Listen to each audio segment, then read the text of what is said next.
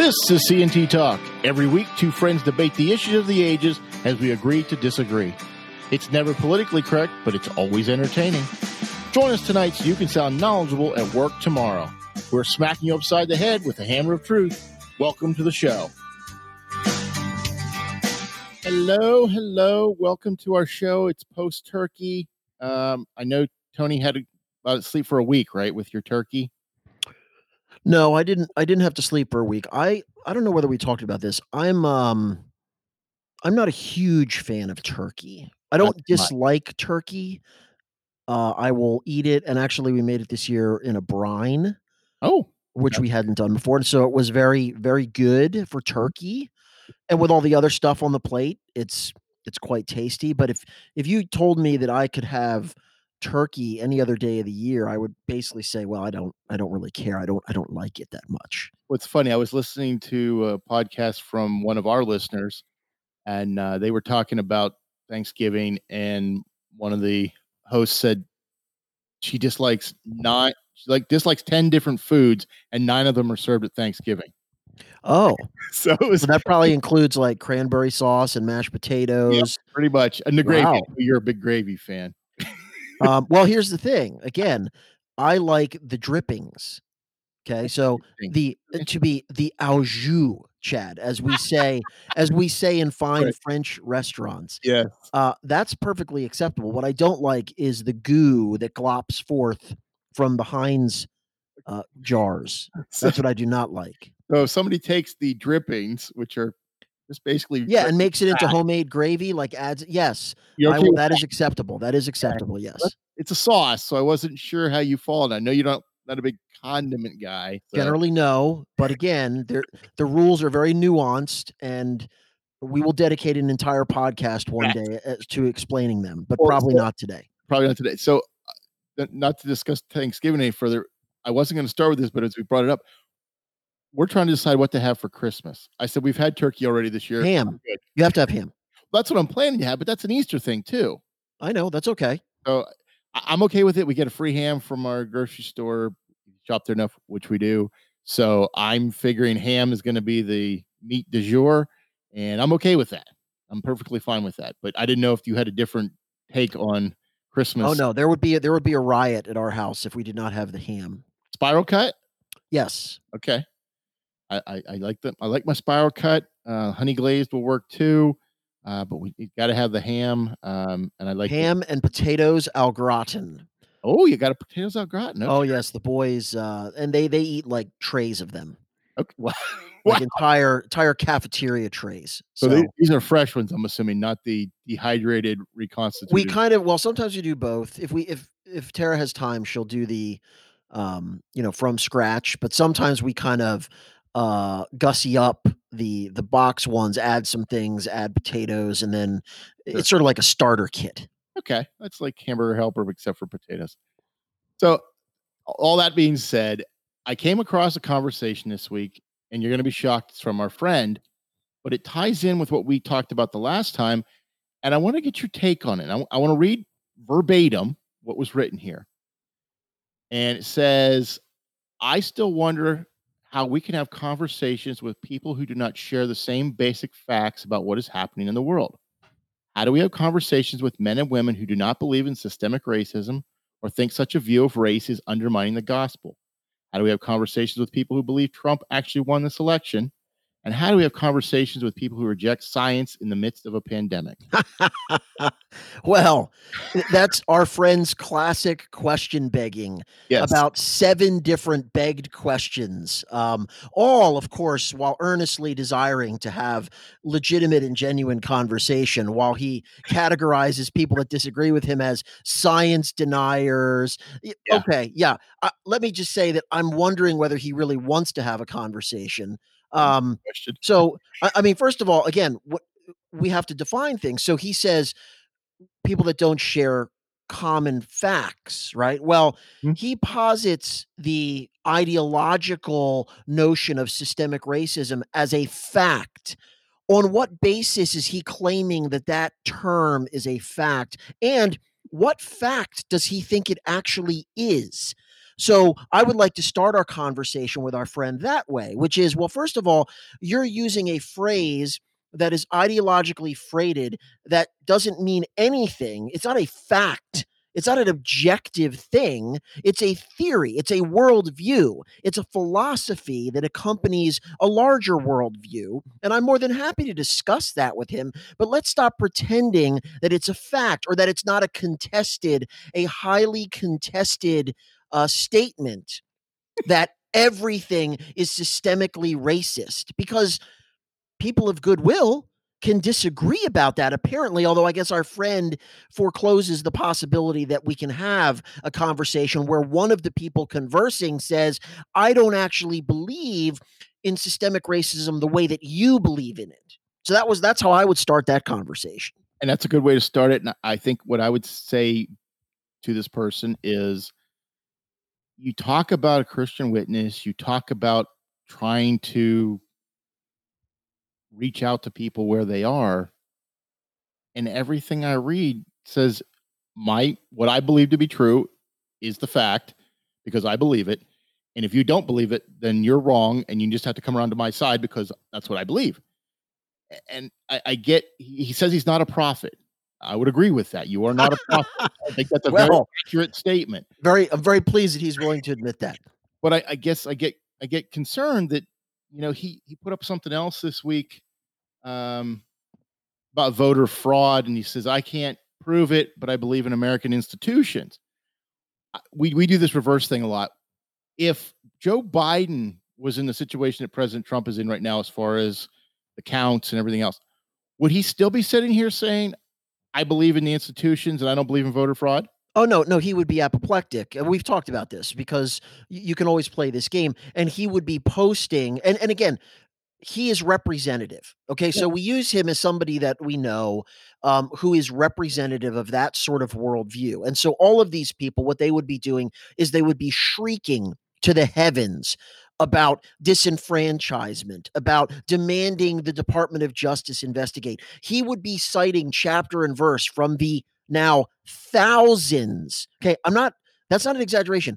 Thousands of affidavits which have been filed, sworn statements about things that people have seen going on. Now, look, you don't have to credit all of those things, but the idea that somehow he would be saying, I have full faith in our institutions. Joe Biden should just pack up his bags and go back to his basement in Delaware. No, that's absurd. And if you don't believe me, consider what the media has done in relation to just say Stacey Abrams. Remember Stacey Abrams, the unsuccessful gubernatorial candidate in Georgia, right? Who claimed, again, literally based on no evidence. If someone wants to call in the show and show me what affidavits were filed, were prepared, claiming that voters in Georgia were disenfranchised in an election she lost by 50,000 votes or whatever, I'm happy to consider them. But the point is, all that was necessary was the accusation that somehow she lost because of nefarious doings by, of course, the evil white supremacists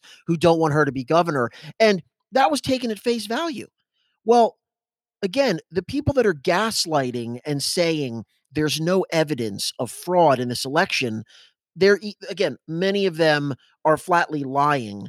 I'm not going to accuse our friend of lying. What I am going to say is that he's obviously woefully ignorant of the facts on the ground. Again, I'm not even saying he has to accept that the election was stolen or that there was enough shenanigans that Biden didn't actually win. What I am saying is, if you're going to pontificate that there is no fraud, there is fraud rampant, not only in direct evidence from affidavits and videos. And again, maybe some of it can be explained. Can all of this be explained, Chad? Can all of the statistical anomalies, all of the things that go in the same direction? You talked about the other week, the what do they call them? The counties. They're the word is escaping me. Right, the bellwether areas. Now, again, is that an exact metric? Of course not. But nevertheless, I read something like 19 of the 20 bellwether counties, which have predicted the presidential election correctly on the last 50 years, went for Trump, and 42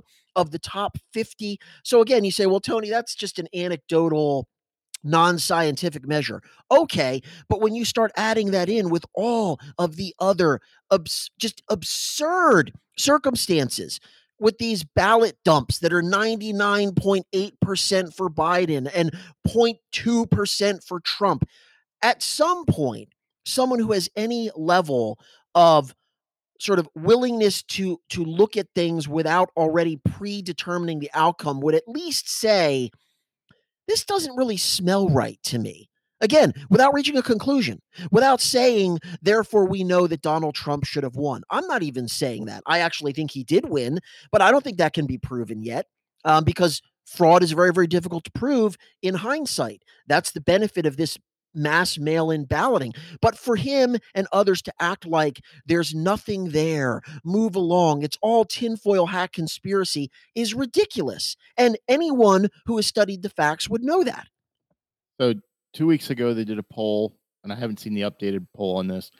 2/3 of registered Republicans felt there was some degree of fraud, which may have influenced the outcome of the election.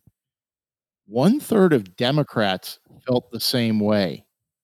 So it's not just one-sided. Now it's a third of the people that are registered. That's a lot of people who think this election was not on the up and up. Now, as to your point, can't be proven. I haven't seen any evidence that would make me throw out existing votes to say this, but that's probably partially because the signatures are not matched up with or the envelopes not matched up with the mail-in ballots. So we really will never know. So I equate this to you can keep counting the same things over and over again, but if you count incorrectly in the first place, it's always going to be wrong because it's wrong. So if Right. you take the envelope and you take the ballot out of the envelope and you just keep counting the ballots. So when Georgia certifies it and says, yep, the same number of votes we had at the beginning count are the same. Well, no kidding, because it should be the same. It doesn't show that there wasn't fraud. It just shows that you have the same number you said you did because that's what you had when you put it together.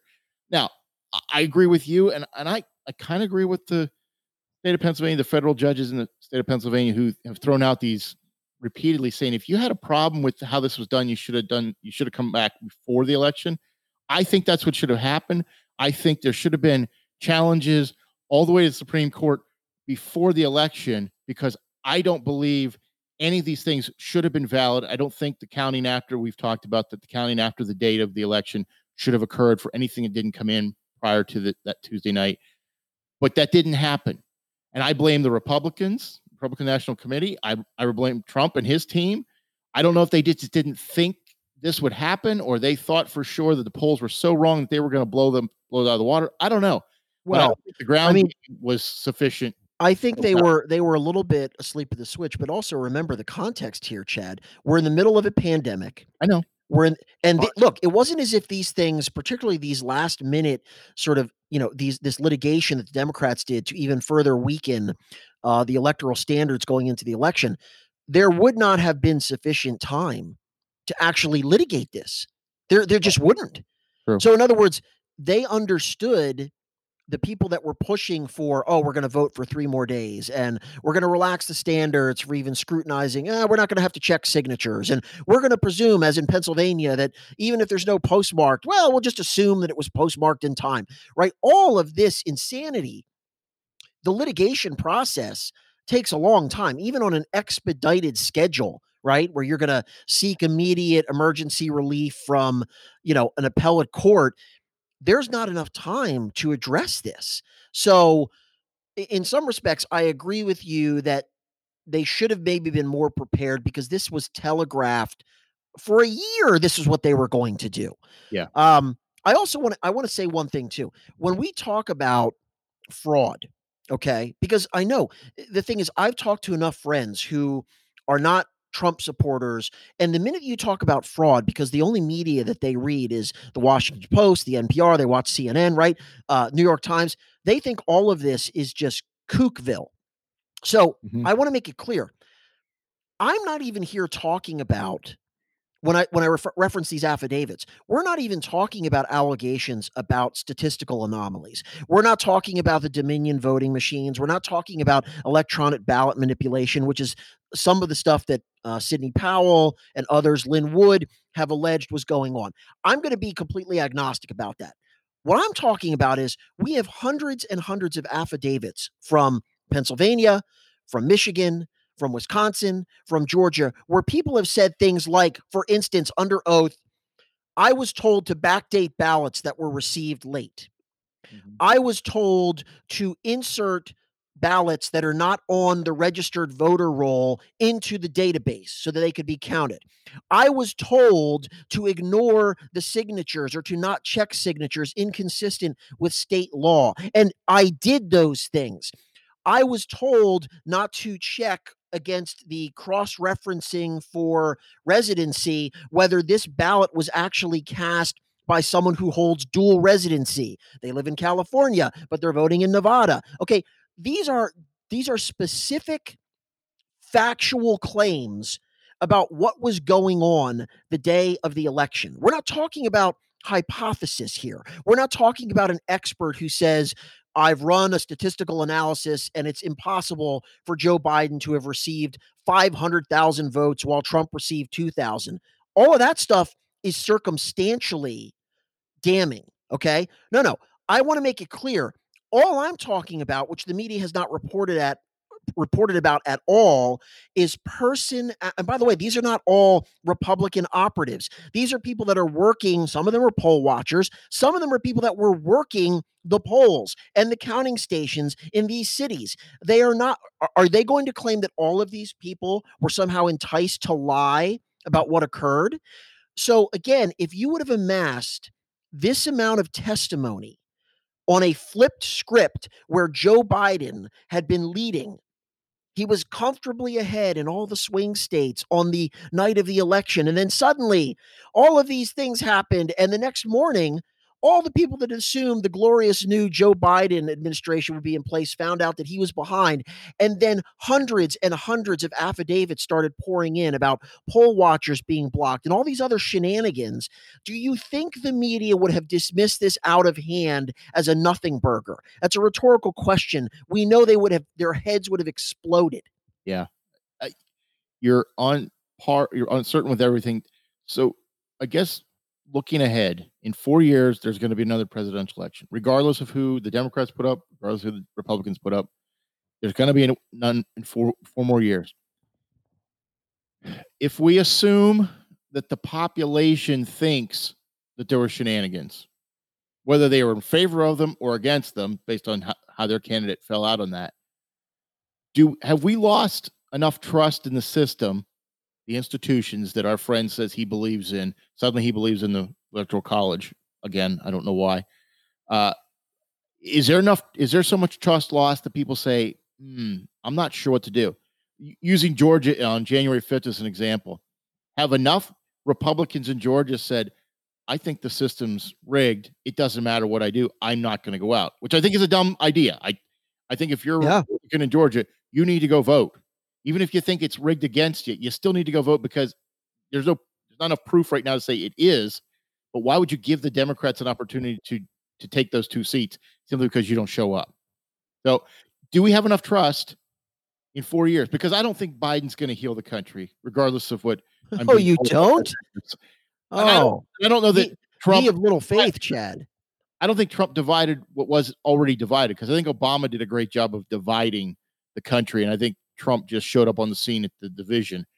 I don't think Trump or Biden's going to do anything better. Or Harris, if she's the president in 4 years. So where do we stand as far as trust in the electoral system? Is it an anomaly? I mean, we've had issues. I can't speak for other people. I will say this, and I've made this point before. As long as there is mass mail-in balloting, I have zero trust in the election. None. Okay. Now, people may say, Tony, that's incredibly cynical. And now it's disgraceful. You're anticipatorily undermining the democratic process. No, mail-in balloting. And again, let's be clear on our terms. I'm not talking about designated absentee ballots that are requested by individuals who must verify who they are. I'm talking about indiscriminately sending out millions of ballots on an unvetted, unpurged voter roll to people that are dead, to people that have moved, to people that no longer vote in that state, et cetera, et cetera. That process is in itself the fraud.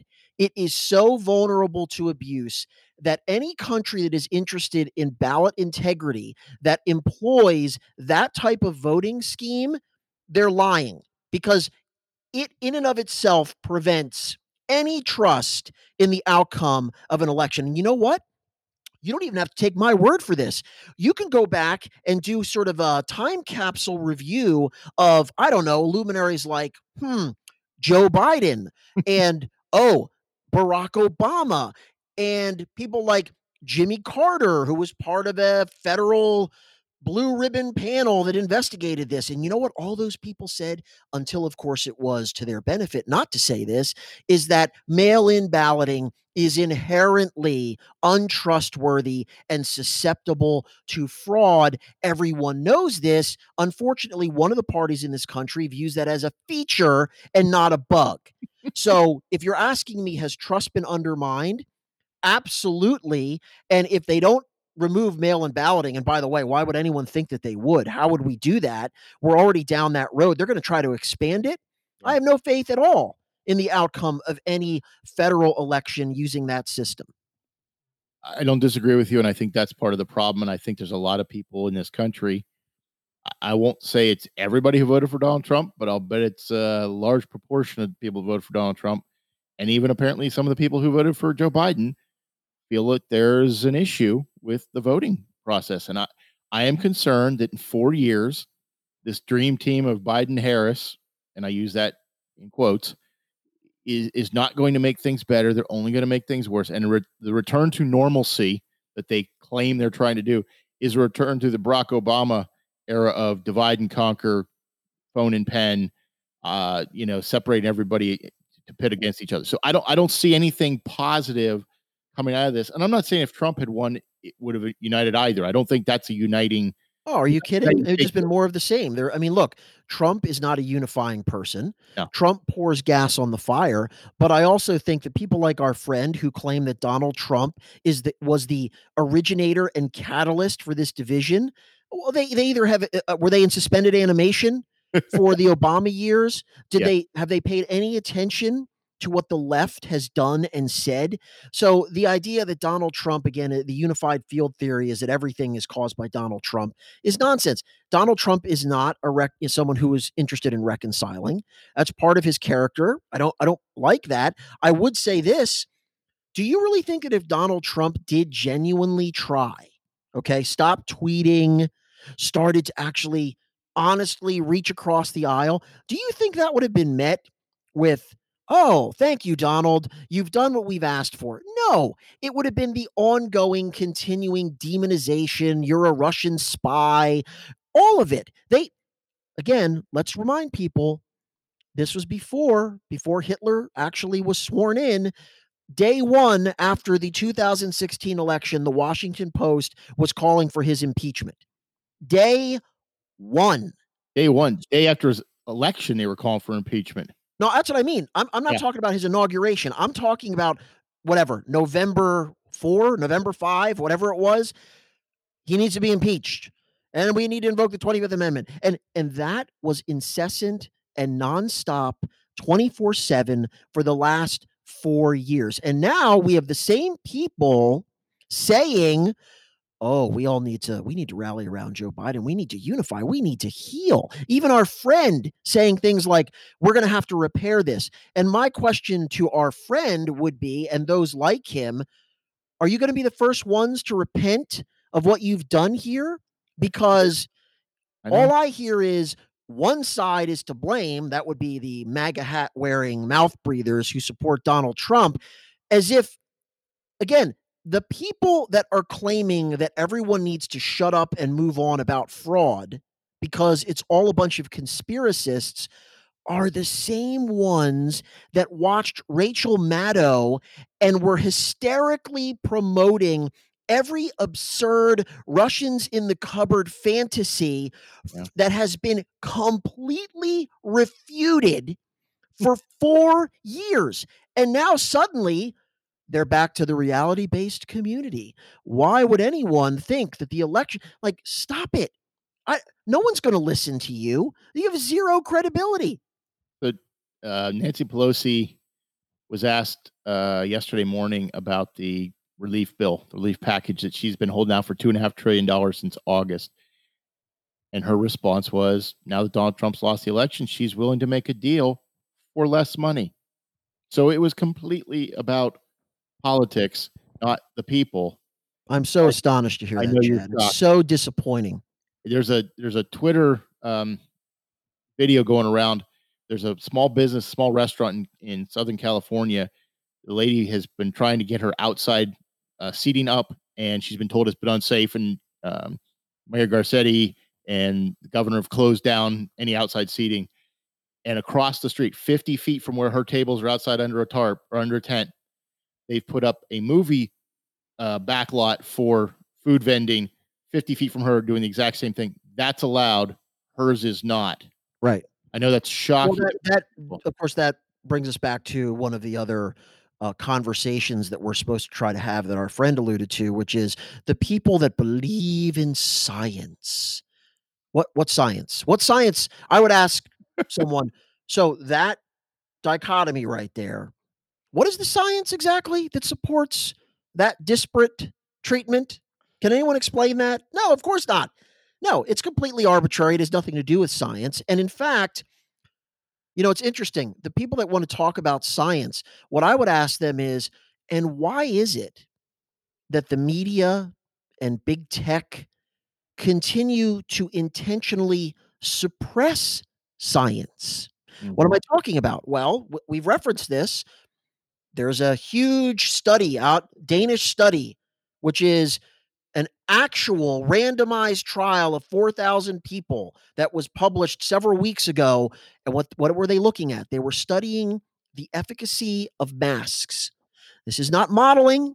This is not theoretical, which again, all of that is what they mean by science, right? We have more doom and gloom projections that you must abide by. No, this is an actual clinical study, randomized trial, essentially the best you can do. What were the conclusions? Very, very inconvenient. The conclusions, and by the way, this doesn't mean that I'm against wearing masks. What I'm against is suppressing information because you're wedded to a preconceived narrative. That is the opposite of science. And so what have people done with this study? Well, they've tried to debunk it. By the way, that's fair. Criticize the study if you have valid criticisms. But no, they've actually simply prevented it from being shared. Johns Hopkins recently came out with their own peer-reviewed study that indicated essentially that there's been no increase in overall death toll from COVID, meaning that the number of deaths that we typically see in a typical year are really not any larger, which of course you would expect given the fact that this is a pandemic. Well, that thing, they voluntarily removed that from their site. Why? Because all the wrong people were pointing it out. We can't have that. We can't have the heretics relying on our study to make points that are contrary to the Gospels. The COVID Gospels have spoken. So these people aren't doing science. They're doing propaganda. They're doing confirmation bias. They're doing cherry pick information that we like and deep six and memory hole the information that we don't. Gee, it sounds like they're not actually into science at all. No, they aren't. And I thought it was, we can move on from this, but Joe Biden tripped over one of his dogs, broke his foot, and they had a pet psychic from England speak to his dogs. So this crazy woman in England who's never met his dogs is now channeling his dogs, telling them what they think. And we're supposed to believe it's the party of science because they put that on the Today Show. Well, boy, and here's the thing. And I don't really understand why everyone is so fascinated with this Joe Biden story. However, did you actually read what their supposed explanation for what happened is? Did you read what it is? Something about getting out of the shower? Yes. So Biden says, and please get the brain bleach ready, so that he's coming out of the shower naked. Ew. And he decides he's going to pull the tail of his dog and somehow then slips or trips or whatever. But I'm thinking to myself, Chad, have you owned a dog? Yeah. Okay, I own a dog. Do you pull your dog's tail? No. They Why would don't you do like that. You don't pull dogs' tails. Like, the whole thing is bizarre. Here comes Naked Joe shambling out of the shower. Here, Marmaduke, let me pull your tail. Ah, what? that? Yeah, That's completely bonkers. well, wasn't Harry Reid the treadmill Yeah, accident? Harry was attacked by the Chuck Norris home gym or whatever happened to him. I I feel like somebody said this. There was a lot of specific details around that accident that Yes. makes you go as a parent going, "I think you're lying to me." It just doesn't make sense. It's too And specific. I don't really care how Joe Biden broke his foot. He's an elderly person. You Yeah, know, I whatever. If he kicked his television, fell down in the driveway, it doesn't really matter. But I was getting out of the shower and I was chasing Fido to pull his tail.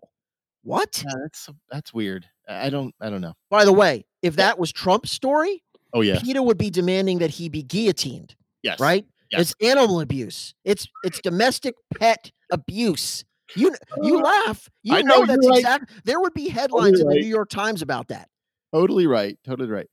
So where do we go from here? Because on a week from Monday, we're going to have the electoral college is going to meet, and they're going to confirm Joe Biden as the president. And we're going to have inauguration on January 20th. What's coming, and what can we, you know, let's assume the Georgia vote for Senate, both Republicans get in. I think then we've got a stalemate in the Congress, which is great. Wait. When you say both, you mean let's just assume that one of them wins. Okay, Only one, either Loeffler or Perdue. By the way, I'm not sure that's a safe assumption. I don't think it is either. I actually think that there's a better than 50% chance that they're both going to lose, with a little assist from Correct. Stacey Abrams and her crew down there. But nevertheless, okay, so I'll go with you and say, let's assume that Mitch is still riding herd in the Senate by one vote. Right. So Mitch, Actually, it would be two votes. It would be, let's assume it's a 51-49 Senate. yeah. So the Republicans have the majority, however slim that might be. Nancy is still Speaker of the House, but with a much slimmer majority than she had prior to this.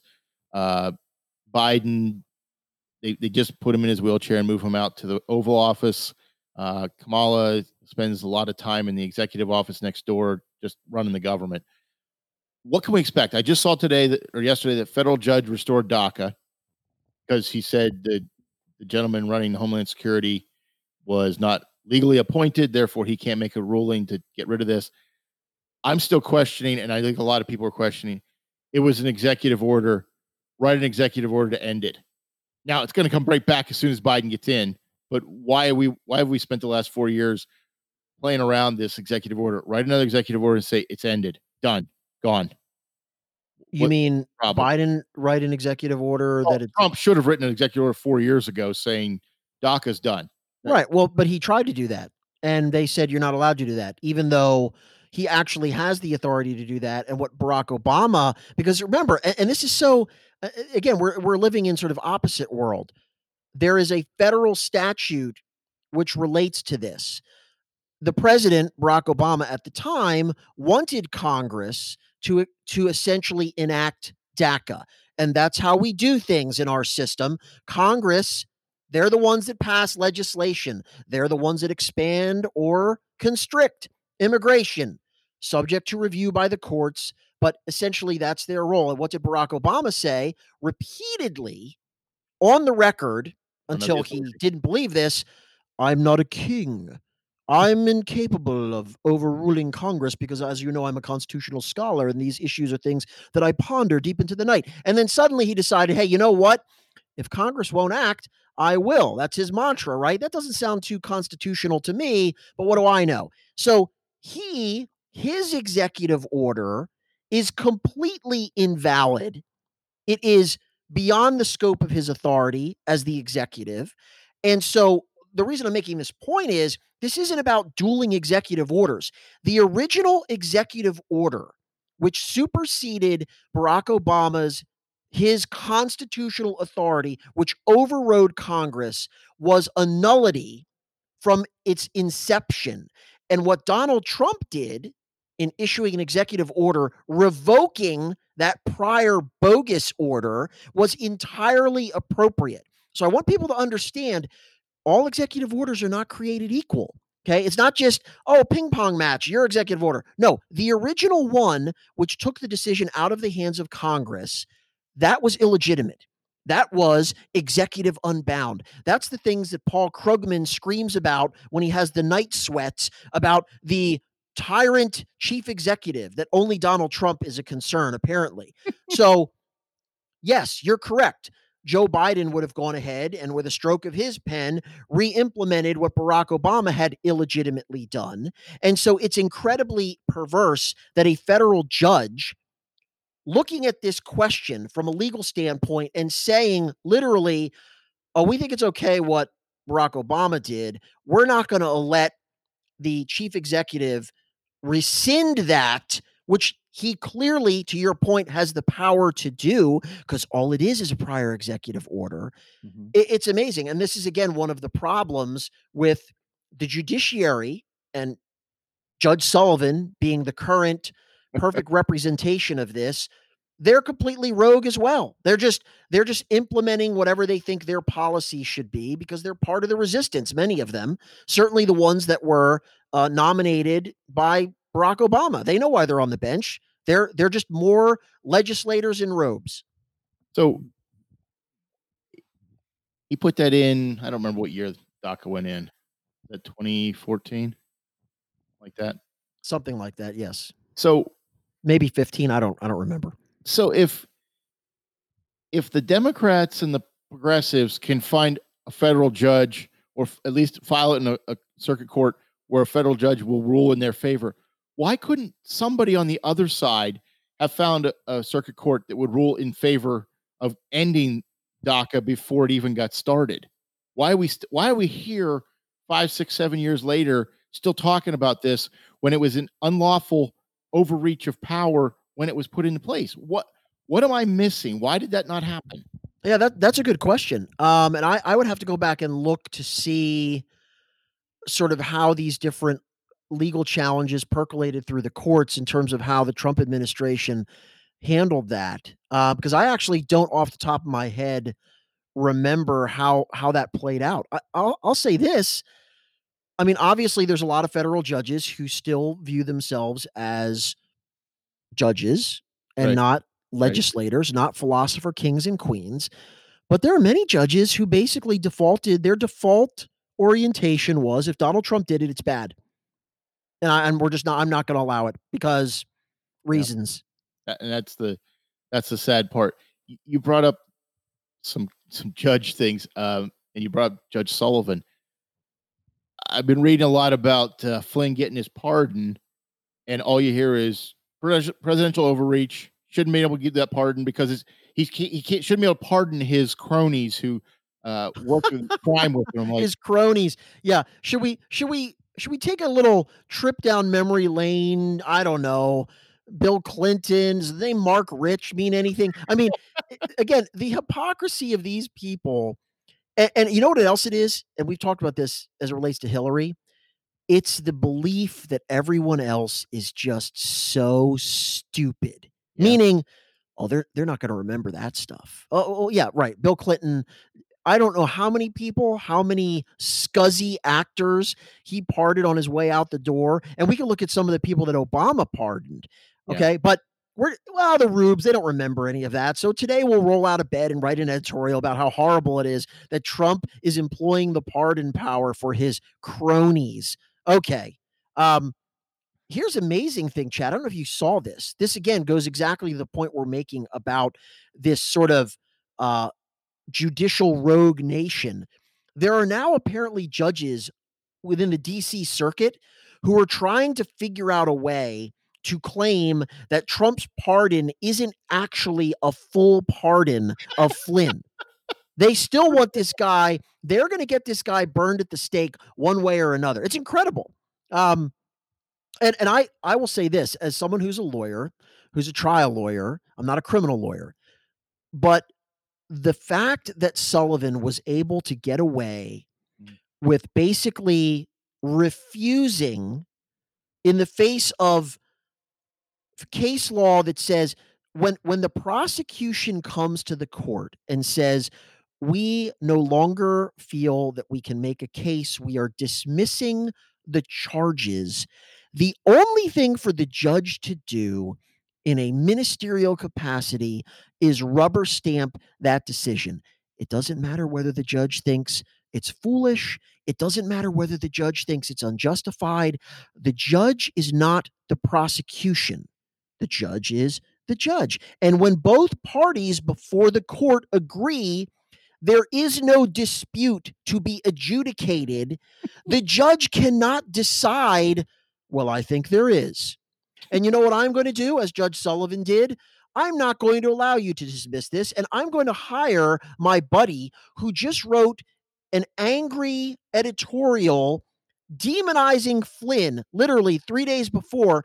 I'm going to bring him in as some sort of amicus advisor, and he's going to help the court figure out whether there are other charges that can be brought, because I'm now acting as the judge and the new prosecutor because the old prosecutor is clearly not doing their job. And then when he eventually gets appealed for that grotesque abuse, the case is sent back to him, and the court says, remember, they went up on it, what's called a writ of mandamus. And so for the non-lawyers, all that means is it's basically something that says a public official has to do their duty. They have a public fiduciary obligation to do what is required of them under the law. That's basically what it means. So the appellate court, the panel, the 3-judge panel, first says, you know what, we're granting the writ. We're telling Sullivan, you need to dismiss this because guess what? You have no discretion. Of course, what happens is the court en banc, it's another fancy word. That means the entire DC circuit sits. Guess what? What's the partisan breakdown? Oh, yeah, it's a whole bunch of more Harry Reid Obama appointments. And they say, no, we're not going to grant that. We're going to send it back to Judge Sullivan and essentially wait for him to do the right thing. What does Sullivan do? It's on it. Nothing. Yep. Sits on it and sits on it and sits on it. And you know why? He's no dummy. He's running out the clock. He knows if Biden wins and eventually there's a new AG and a new DOJ, those charges are not going away. They'll probably be ratcheted up. And so what does he do? He forces Trump to issue a pardon rather than giving Flynn what he's entitled to, which is a dismissal and exoneration. Yeah. I'm sorry. It's just that behavior is so incredibly disgraceful. It's unfathomable to me. And yet there's no consequences for that. Nothing. It's when people talk about sort of two-tier justice and the corruption of our justice system, this is a perfect example.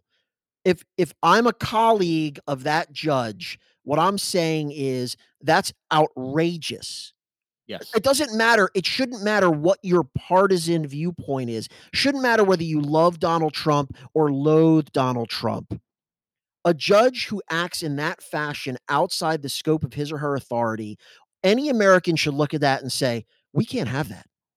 That can't go on. But yet there's half the country that's cheering for that because guess what? They don't like Flynn and they don't like Trump. And so ends justify the means. Yeah, there should be an impeachment hearing for Judge Sullivan, but we know that's never going to happen in the House, so we don't have to worry about that ever getting processed. I want to move on to something I just read this morning. COVID-19 vaccine, some sort, is probably going to get approved by the FDA in emergency approval.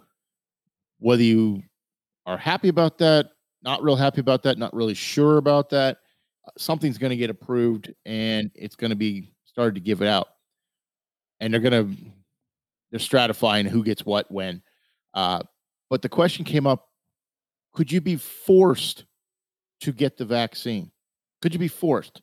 Now, USA Today says not by the government, but by your employer, by your school, by your something, where places you go. If you want to go there, you're going to have the vaccine.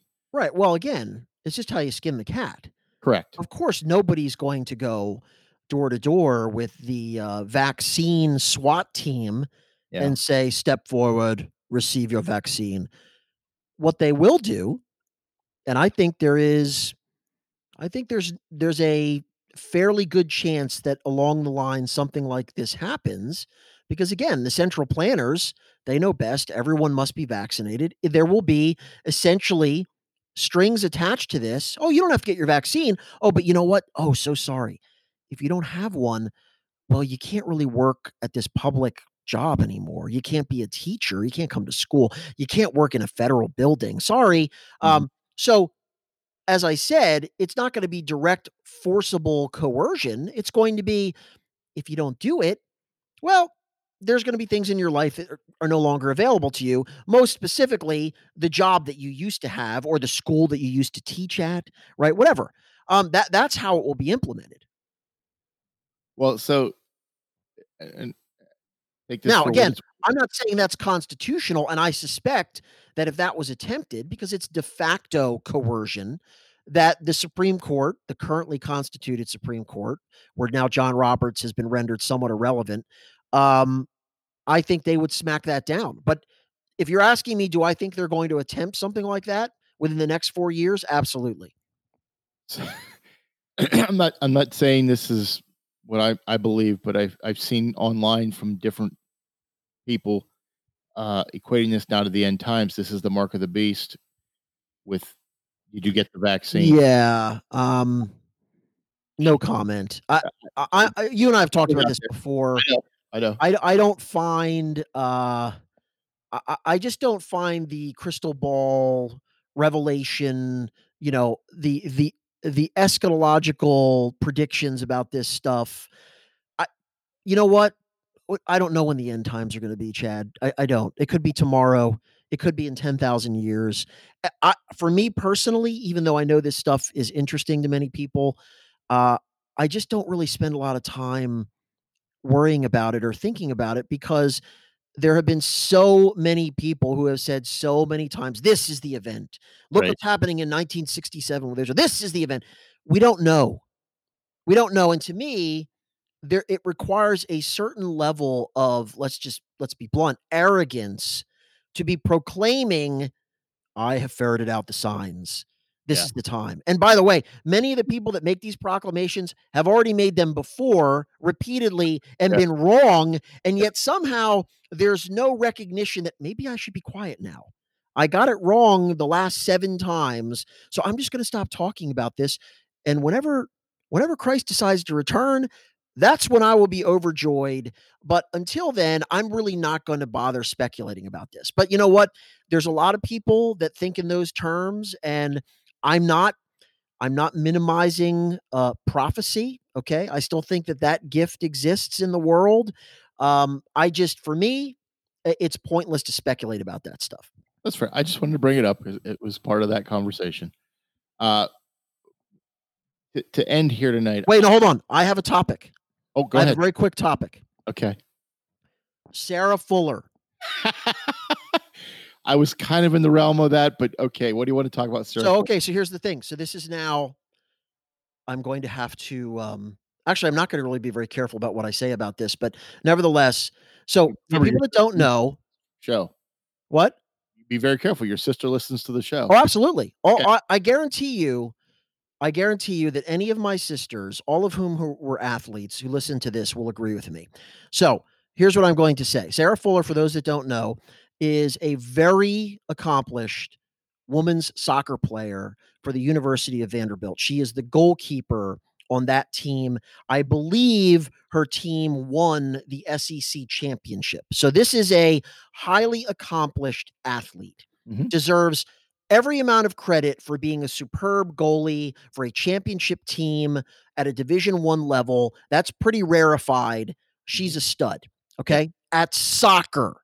Yes. Now, the Vanderbilt football team, which competes in the SEC and the Cellar, I believe their coach was just fired and they are winless. Correct. And for some reason, I don't know whether it was COVID related or injuries, but they basically didn't have any kickers left to run out onto the field. And so they recruited internally Sarah Fuller, who's a goalie who kicks the ball, and she's a powerful woman. If you ever seen a picture of her, I mean, she's a sizable woman. Mhm. And so they decided we're going to use Sarah Fuller to be someone who we're going to like to kick off, right? And she actually went out last week in a college football game, Division One. I believe it makes her maybe the third woman who has ever taken the field in a Division One college football game, and I forget the names of the prior two. They were also kickers, and so she kicked off. I don't know whether it was the opening kickoff. I didn't watch the game. Second half, and it was a squib kick. Well, okay, so this is the interesting thing. So this is what I want to discuss. Yeah. Here's my attitude about player of the week for special teams.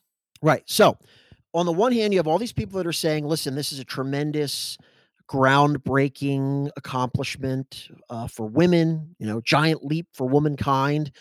Okay. Look, I think it's great.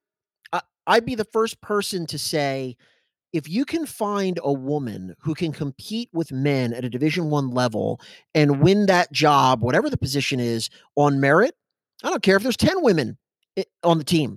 I don't care if the whole starting 11 are all women running around, running back, offensive tackle, tight end, whatever. Unfortunately, there are certain realities about sports at that level, which is that men are bigger, stronger, faster, better than women. That doesn't mean that women aren't equally talented athletes in their own right. What it means is when it comes to that sport at that level, because people are like, well, Sarah Fuller could kick your butt. Probably so, but I'm not claiming that I can run out onto a football field as a Division One player and not get folded, spindled, and mutilated. She kicks the ball. It's a horrifically bad kick. And I don't want to hear any of this revisionist nonsense about, they interviewed Ron Rivera for some reason, who is the coach of the Washington football team. Let's just call them what they are, the Redskins. The Washington Redskins. And Rivera says, he called it, it was a perfect, what was the term he used? Like, it was a perfect mortar kick. Mortar kick. Okay. Listen, let's all stop pretending. At the stage of the game there was no reason to do a squib kick or a pooch kick or a mortar kick or whatever you're going to call it. She kicked it 30 yards and it was going out of bounds. It was a terrible kick. Now, I'm not piling on Sarah Fuller.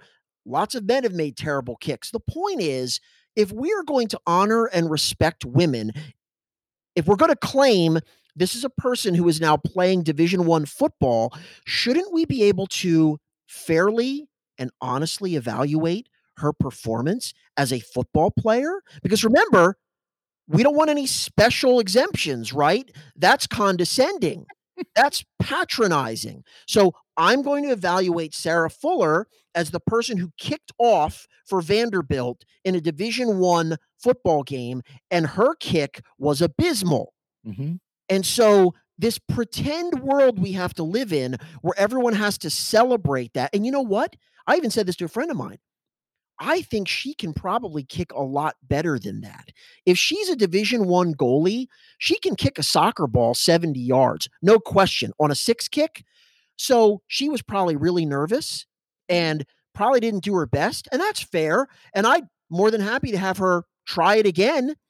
But this mass, like, emperor has no clothes, or like, what is going on? Why are we not allowed to say that was a disastrous kick? Wasn't good, and it needs to improve. And if that person would continue to be the kicker, well, they can't do their job. Now, you tell me what's wrong with anything that I just said.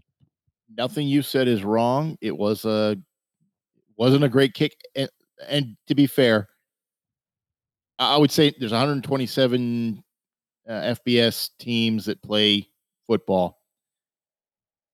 She might make it on a team in the lower portion of that 127, maybe, but there's nobody's getting a Division One scholarship with that kicking ability to any college in the country that kicks. And if she's good enough to make any one of those 124 teams, I'm all for it. Sure. I mean, so I don't understand. Again, we've come to a place in this culture. This reminds me, do you remember when John McEnroe gave an interview where he talked about Serena Williams? And in the interview, he said, Serena Williams is the greatest female tennis player of all time. Mm-hmm. the interviewer, who I think was from NPR, of course, uh, that wasn't sufficient. And so the interviewer says, well, why? Why are you limiting it to women tennis players? And McEnroe sensibly says, because the men are a lot better. And Serena, I forget what number he said, like might not even be like she's top 300. And between you and me, Chad, I don't think Serena's top 300 on the men's tennis tour. I don't think she could beat the top Division One men's college tennis players who are not on the tour. And again, why are we not allowed to say this? Because I'm not demeaning Serena Williams. I think Serena Williams is probably the second best female tennis player. I think Steffi Graf was better. But nevertheless, she's one of the greatest athletes in history for her sport, undoubtedly. Why do we have to pretend, oh, 300? Yeah. Yeah. Have you watched men play tennis at that level and women play tennis at that level? Yeah. Men serve 130 miles an hour. Serena Williams, who's the best women's server in history, when she really cranks it up, maybe hits 105 miles an hour, something like that. Men hit their forehands sometimes close to 100 miles an hour. Serena hits hers like 80. I mean, it just doesn't stop. Physically, there's no comparison, but we're not allowed to say that. Well, everything you're saying is 100% correct. And this isn't to mean any female athlete who, if we've talked about many times in the past, could kick my butt in their respective sport and probably other sports as well, that I could not compete on the same level. I am not a Division I athlete, never was, didn't aspire to be. If you're a Division I athlete, you're far and away elite. I don't care what the sport is. But anytime I hear the qualification of something, when you say, that tastes like meat, the Beyond Burger tastes like meat. Well, you know what tastes like meat? Meat. What competes on if I have to qualify it with an adjective to describe it, it's not the same. That's why I have to put the adjective in front of it. If I just said, who's the best kicker in the world? And it was men and women mixed together and they were ranked equally and there wasn't all men and then some women, then that's fair. The same with golf, the same with about tennis. The reality is there is differences. And I don't think that's a bad thing. I really think it's fine to have differences. I'd be love to hear what your sisters have to say about that topic, because I think it's important to understand. I celebrate the differences that we have between each other. And I get tired of being told we're all the same, except when we're not. When it right. Politically it matters to be the same, except when, it's what is so special about Kamala Harris as the vice president-elect? Is she somehow different in the role because she's a woman or because she's a minority woman? What changes? Maybe she has different viewpoints, but that's called diversity. It's not because of her skin color. Why is that celebrated as something special? I remember when I was... Well, why is it celebrated as, look, I don't have a problem with people saying, hey, this is the first woman to ever do this particular thing. Okay, I understand that, but it's the only thing that matters to these people. Yeah. And this is interesting. On this Sarah Fuller thing, there was an interview because I think Vanderbilt, did they play Georgia today? They did not. It was canceled because okay. Players. So they were going to play Georgia, and the coach of Georgia is Kirby Smart. Mm-hmm. And somebody asked Kirby Smart whether on a kickoff in anticipation of this game and assuming that Sarah Fuller was going to be out there, whether he would instruct his team to sort of, don't target the kicker, take it easy. And Kirby Smart, of course, he knows like there's no correct answer to this. And so he gave some, I forget exactly what he said, but my response is, why is that question being asked? Now, remember, we've been told we have been told that Sarah Fuller, because this is a tremendous accomplishment, is a Division I college football player, just like every other man on that field. Why is a reporter, therefore, asking Kirby Smart whether his players are going to take it easy on a Division I college football player? Now, I'm very perplexed by this because the only thing that question could mean is we recognize there is a difference with this one college football player. And so there has to be special rules for that person when they're on the field. What that tells me is they're not a Division One college football player, because if you have to implement those different standards, they shouldn't be out on the field. Do you So agree with that? I completely agree with that. So if you look back into the 90s, remember Jim Abbott, Yes. pitcher? For those of you who don't know, Yankees Yankees and only Angels. had one. Basically, I think it was. Do you have a birth defect? So he Yeah, had he was one. born He had one without arm. one arm, and it was actually his catching arm because he would pitch with the other arm. But he would put the had this strange mechanism where we get the glove on his hand after he pitched, and so if the ball gets shot back at him, he can catch it. He was a major league pitcher, not because he had one arm, because he had the ability to throw with his other arm to the level of being a major league pitcher. So he was unique because I can't think of another position where you could have done that. You couldn't have played any other position on the field and done that, and you couldn't have played in the National League because you would have had to hit. But the reality was he was good at the role, not because he had one arm, but he was singled out because he had one Yeah, arm. and can you imagine? Can you imagine someone, let's say, asking Tony La Russa, then the manager of the Oakland Athletics, one of the teams, in the American League, before a game featuring Jim Abbott, "Hey, Tony, listen, have you, you see that guy out there? It's amazing. He's got one arm. Have Yeah, you told your hitters to kind of, you know, take it easy? Like, no smoking any doubles into the gap on this poor guy, right?" right. No. Why? Because that'd be incredibly insulting. The man is out there because he deserves to be out there, because he's an incredible story of perseverance and talent, and he's good enough to be a major league pitcher. And you know what? It would be the same thing if Sarah Fuller had a 100-mile-an-hour fastball and she was the fourth starter in the Yankees rotation. And no one should be asking the hitters, well, you're going to, got Sarah out there today. You going to take it easy?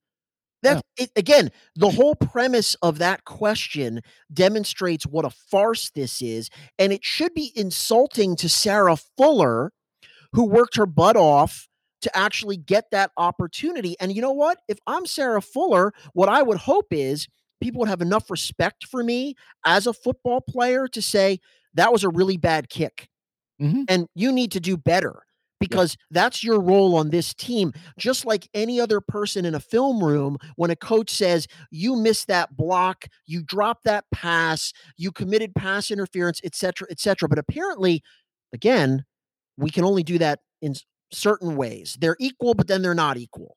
Right. It's that's my problem with this, is that it's all manufactured, and it's to the detriment of that woman, because she's become this sort of mascot for a movement rather than be treated with the kind of respect that is deserving of anyone who's out there competing at that level. Yeah. You bring up all those points, and I think they're looking for a story. They got a story.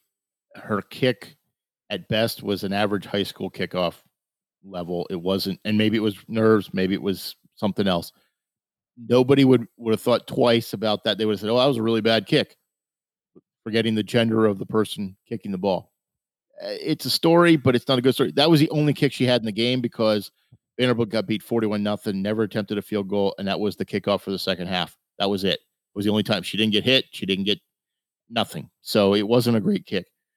The reason you brought that up, and I wanted to talk about this, the Knight Commission, which is a non-binding commission, endorses that Division One football be separated from the NCAA, separate in and of itself, completely separate from all the other NCAA sports at any level. What are your thoughts on that? Does that seem reasonable? Does that even seem? How would that work? I mean, I don't know. This is something that I haven't really even been following. So they want to make sort of what Division One football kind of like its own minor league sport, basically. Basically, they're saying the other sports, they look like a duck, they act like a duck, they quack like a duck, they're a duck.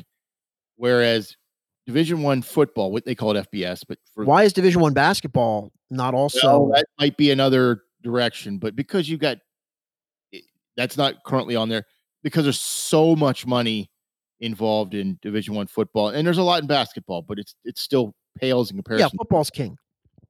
They're saying that football is a pterodactyl amongst ducks. It is a unique beast that is totally different than anything else at any other sport or any other level as far as the NCAA is concerned, and it should have its own separate organization that's not the NCAA. I don't know how that would work. Well, here's the thing. Are they then saying that these programs, if I understand this proposal, would no longer be part of each college's athletic department? They aren't saying that. But how are they then not under the auspices, the governance of the NCAA? Because if you're part of the athletic department, then the NCAA has jurisdiction. And of course, you know where I'm going with this is you strip out football, you have no other the football team funds everything else in existence. That's where so you separate football out and that revenue stream, everything else dies. So I don't know if they separate it out so much as it's got a separate governance completely from everything else out there. So it doesn't adhere to the same rules where they could say, if we want to pay athletes, we just pay the football players. We don't pay. Right. So that's the point. That's the point is that this is all derived from the idea that they want to be able to pay the players. Probably. But again, the minute you go down that road, all of the NCAA basketball players are going to be saying, yo, what about us? And they may be able to get across. Division One may be able to get across with that if this would go. It's a test, obviously. And there's, again, the Knight Commission is non-binding. Nobody has to do it. It's just their recommendation and goes from there. I just thought it was interesting because I know that that's something. I've always said, you have this tension between, look, the amount of revenue that these athletes generate for these universities is obscene. Mm-hmm. And of course, what most of the people point out who are in favor of paying athletes is you've got all of these people that are making money on the backs of these players. And let's sort of focus in, many of whom are African American. Mm-hmm. So the optics of this, since everything has to be racialized, is you have many, many young African Americans who are generally at the top of these sports, not exclusively, certainly in basketball and predominantly in the skill positions at football, the marquee positions. They're making all of this money. Many of them come from impoverished backgrounds, not all, many do, inner cities. And so you're depriving them of earning a living. And meanwhile, they're making everyone else rich off of their effort and their talent. Okay. And I get that. My response has always been, and I think you've even alluded to this, Chad, this idea that they're not being paid. Well, wait a minute. Many of them are getting what amounts to a $250,000 education. Now, of course, we can talk about what level of education they're receiving. At some institutions, there's more of that going on than others. But nevertheless, that's a $250,000 value in real money that they're getting that other students don't get. Right. But what I've always said is, if you want to make it just into an assembly line for a professional sport, then let's stop pretending and let's just say, I'm going to school for football, right? I'm not going to classes. I'm attending the University of Alabama to basically play football for 4 years. That's what I'm doing. We'll dispense with the idea that I'm a student athlete. And you know what? And then we can set up some payment, some remuneration related to that, because you're not going to walk out of there with a degree. You just are there to play for Nick Saban and to use that platform to launch yourself, hopefully, to a multi-million-dollar career. And as long as we're all okay with that, so that when you leave, you don't have a degree. Right. What you did is you played football for 4 years and you were compensated in some fashion for that. Okay. Well, is it feasible going forward in this country? We have minor league baseball. Okay. You can be 18, drafted by a minor league team, by a major league team, go through their farm system to possibly get to the majors at some point. You have foregone going to college because you're in the minors. If you wanted to play college baseball, because honestly, if you're playing college baseball, you're probably not making it to the majors. That's the lower tier typically of baseball players in this country. So we say, Nick Saban, you're now in charge of the Alabama Red Rovers, and you're now going to have a minor league team, and you can recruit, but you're going to have a limited number of players. You're not going to get 100 players on your team. You're going to get 50, and you're going to have to see if you can win, and you can move up or down, and your salary increases. The players, you're going to get paid. You're going to the minor league for professional football. This is what it is. It's not something else. So now what do we do? What's the option? If you want to play college football, you go to Penn State and you play college football. If you're really, really talented at 18, you go into the farm system and maybe you make it to the NFL. Maybe. You can still draft somebody from those college teams, but maybe you don't need to because you've already been working with these other guys for 4 years on a pro offense. None of this college offense, the run pass option 100% of the time. You actually learn how to play football the way it's going to be done at the professional level.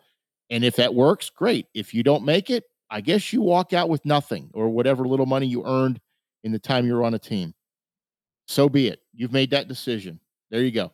Can't complain on poverty. We don't have to pay the players at the colleges. They can actually be student athletes, and you can go be an athlete. It really only happens with football because one and done in basketball. So in football, it's where you got it 3 years.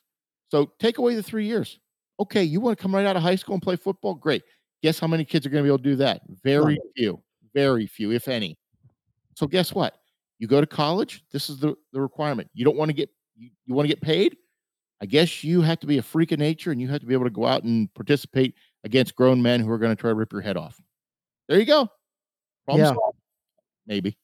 I don't know. There's no easy answers to that, but I'm generally not in favor of continuing the current system and then also on top of it, paying the players. I don't want to do that either. That issue is going to continue to percolate. It's not going to go away. Yeah. And real quick at the end here, one of our listeners from Talkback Live, Eric, put a post out last week.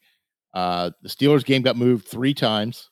Eventually played the Ravens on an Wednesday afternoon game that was supposed to be played the previous week on Thanksgiving. Why? Well, what's the NFL going to do here? Because Denver played without quarterbacks last week due to stupidity on their own part and their quarterback's stupidity. But they played without quarterbacks. That wasn't even an enjoyable game to watch when your practice squad player who played quarterback at Wake Forest, not a powerhouse in football, threw 9 passes. It was the Tim Tebow era without the actual ability at the position. Yeah. Pittsburgh got moved a bunch of times. We're playing teams. It just seems like they're trying to make this season what it is. But man, I think the wheels are starting to come off. As you said, just in terms of trying to field full rosters when, for instance, and this is happening all over the league. I like the Colts now because I support Phillip Rivers. Well, the Colts went into the Titans game, which is actually probably the biggest game of either of those two team seasons, at least up to now. The Colts were without essentially their 3 best defensive players, all of whom were in, well, maybe 2 of them, DeForest Buckner and their other linemen, their 2 best defensive linemen, and Buckner's one of the best players in the league. And, Derrick Henry and the Titans ran all over them. And the reason that happened, I'm not saying the Titans wouldn't have still won the game, is because you got guys in these COVID quarantines. To your point, you've got teams playing without 4 different quarterbacks.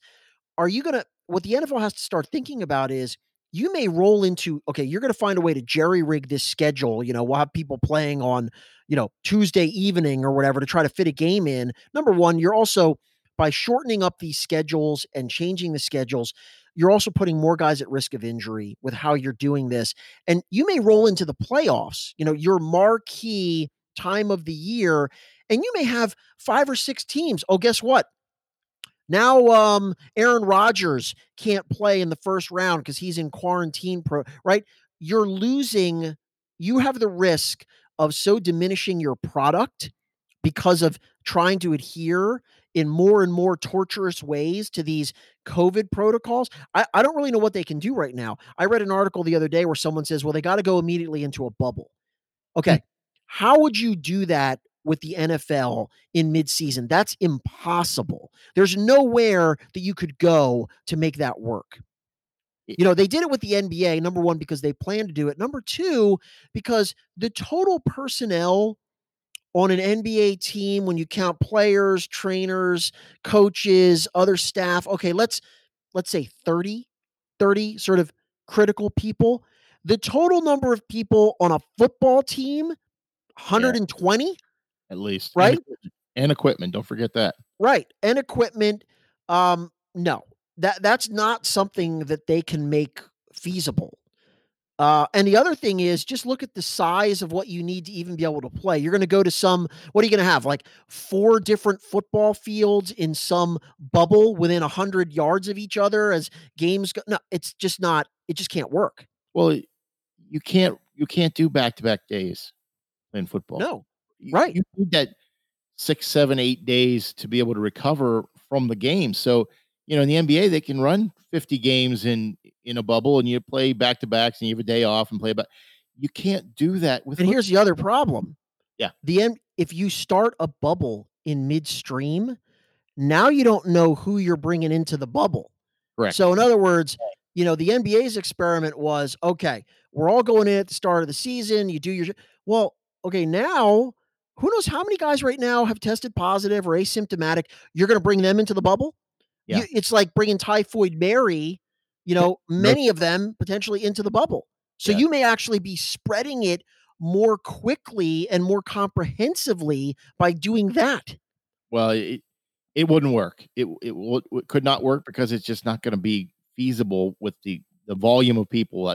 You're looking at 3,500 or more people, probably closer to 5,000 people that you'd need to somehow house, feed, maintain in a location or multiple locations. I mean, can you imagine? Let's picture a Super Bowl is the Kansas City Chiefs versus the Green Bay Packers. The Chiefs are going for their second consecutive Lombardi trophy. And you know what? Patrick Mahomes and Aaron Rodgers are both in COVID protocol and, according to the league's rules, can't play in the game. Now, the interesting question would be is whether they would actually allow that to happen, right? Be like, well, the penumbras of subsection 8 allow superstar quarterbacks to come out of quarantine in 17 hours. That's a possible scenario that they have to worry about. Well, I think they have to worry about that, but they've said they will not postpone or change games because of a competitive challenge. They've said that. We'll see. I don't disagree with you. You take out you get to a Super Bowl and you're missing the marquee quarterbacks for both teams or even one team. You still play it? I mean, injury is one thing, but COVID, boy, that's I don't know. all those advertisers that are paying those billions of dollars aren't going to like a Super Bowl featuring who's the Chiefs' backup? No idea. Yeah, whoever.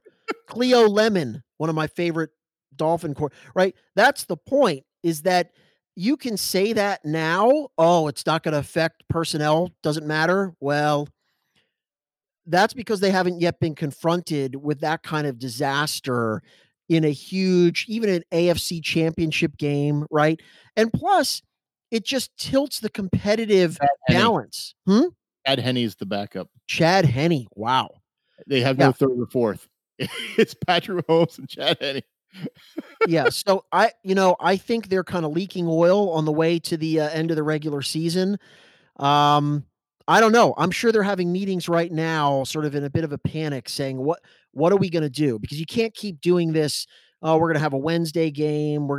It's just not football, as you said, is not a sport where you can start messing around with the schedule like that. These guys need a consistent, essentially 6 days off before the next game, and it's not, you don't have the flexibility to be messing around with a schedule in that fashion. So it'll be interesting to see how the season finishes. Well, the Steelers are playing on 5 days rest. They're playing and the Ravens are playing on 4 days rest. Right. And here's the thing. We use the term 4 days rest. What that really means is, and if you know anything about pro football or have read anything, the guys right now are not physically capable of going back out and playing.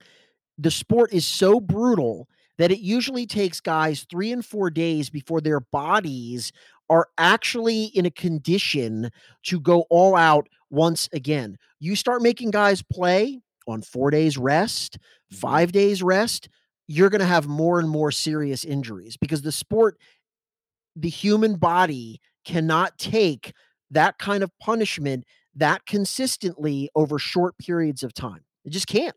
Well, you've said many times there are not 32 human beings on this planet who can play quarterback in the NFL. Not well. Yeah. I mean, there's people who can take a snap, but to play it well, they're not 32. There certainly Well, are and to play it 96. well and to stay upright for a significant number of games in a regular season. Yeah, and that's just quarterback. Now, the quarterback's probably the most complicated position, but there are not enough people on this planet who can do that well enough to even make the product worth watching. I don't care what you see in college. That's not the same as the pros. So I will be interesting to see how the season finishes, but it's going to be a challenge. And before we end, my last question for you is as Yeah. a football prognostication. Yes. If they are at full strength, Huh? do you think the Steelers can beat the Chiefs? Who's coaching the Chiefs? What do you mean who's coaching the Chiefs? I'm just asking a serious question. Chad, Are- who's You coaching? mean the guy that just won the Super Bowl with the Chiefs? That's the guy I'm talking about. Yeah. Andy Reid? And the Steelers still have Mike Tomlin, right? Right. Uh, Wait, are you still on the Mike Tomlin's going to be the weakest link? did you watch the Ravens game?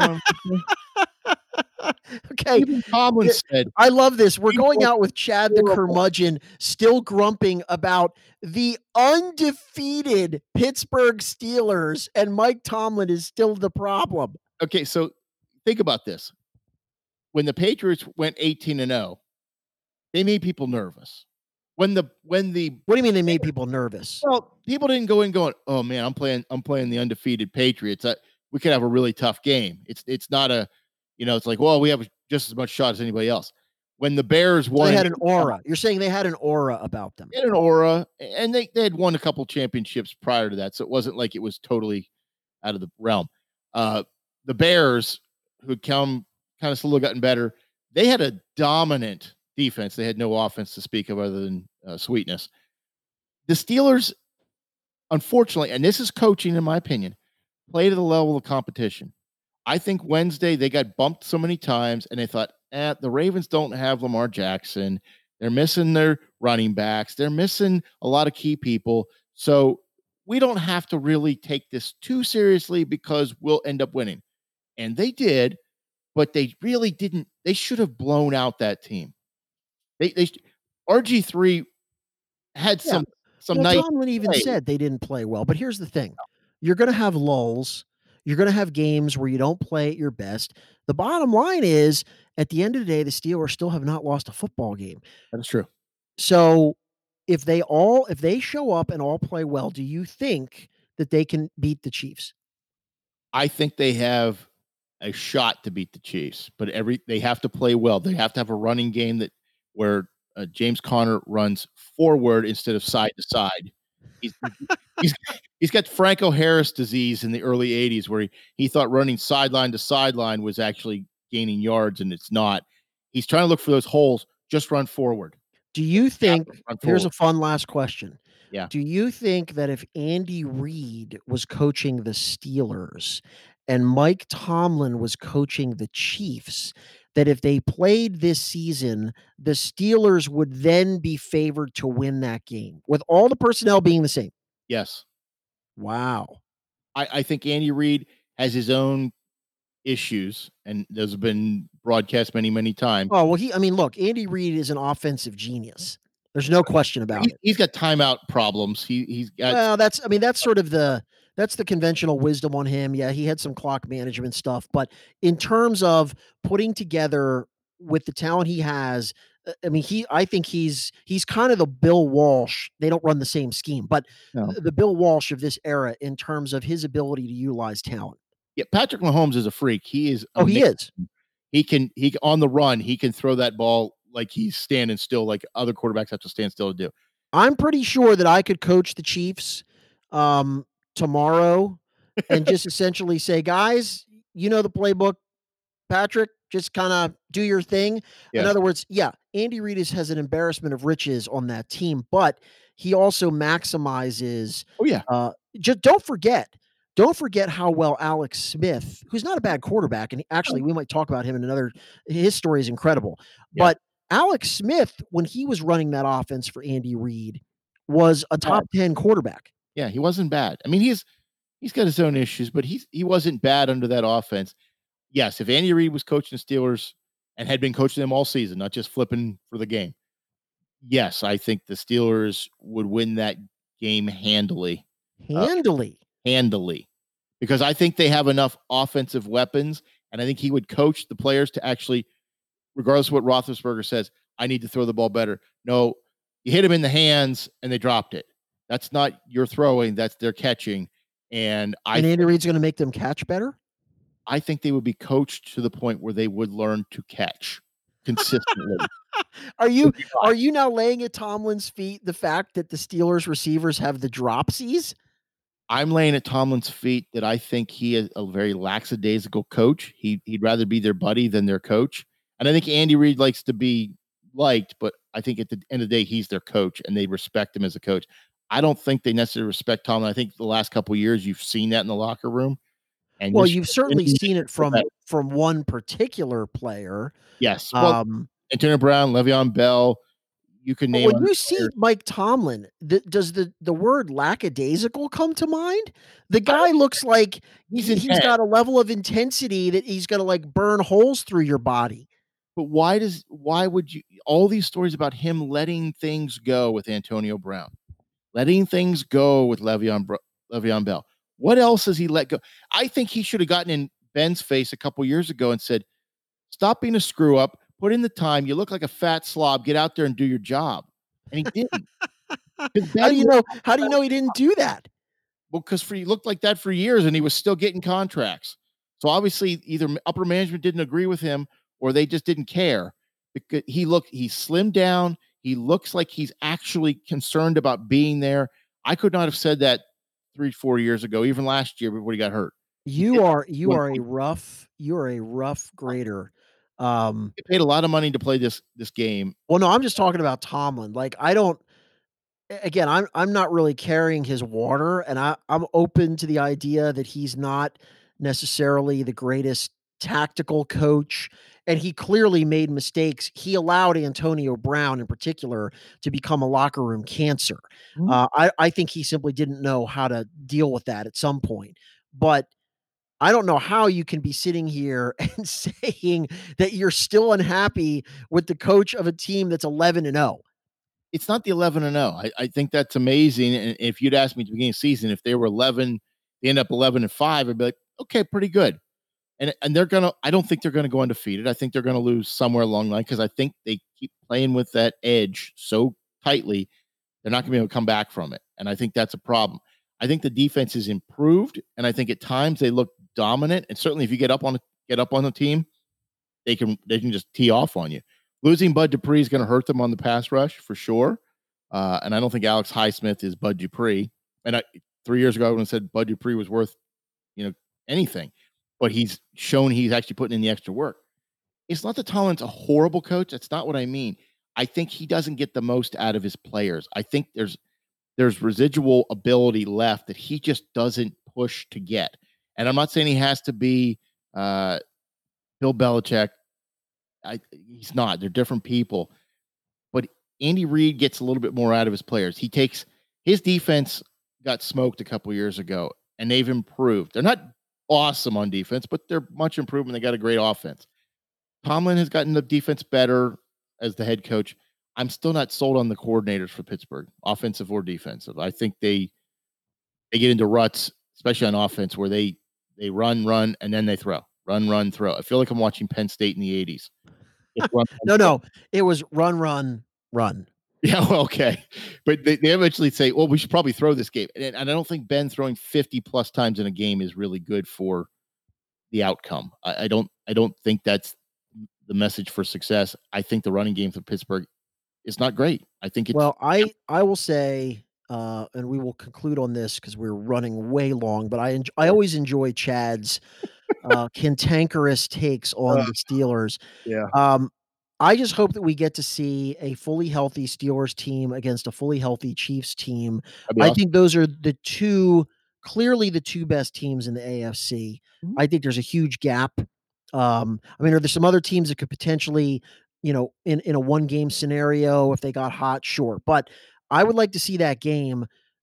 I think the Chiefs would probably win, but I think the Steelers are pretty well situated to give them trouble. For a lot of reasons, as you said, if Connor has to run well, but they've got a guy in Roethlisberger who's not going to be intimidated by the moment, No. and they've got a defense, particularly their defensive line, Mhm. that if anybody is going to be able to pressure Mahomes, the Steelers can bring it. So I would really like to see an AFC Championship game between those two teams at full strength. I would like to see the Chiefs get knocked out before that happens so that they don't have to That's play. not going to happen.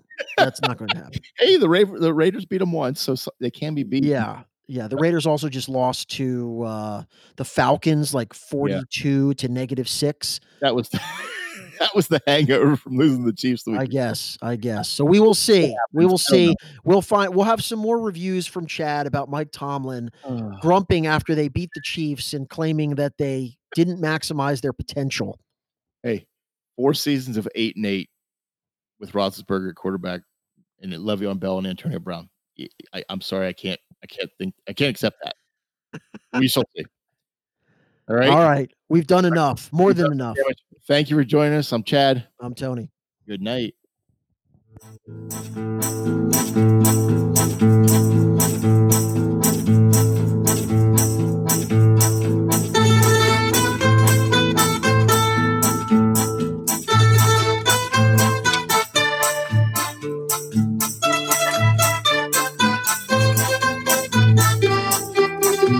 Thanks for listening. This has been a Hannah Tree production.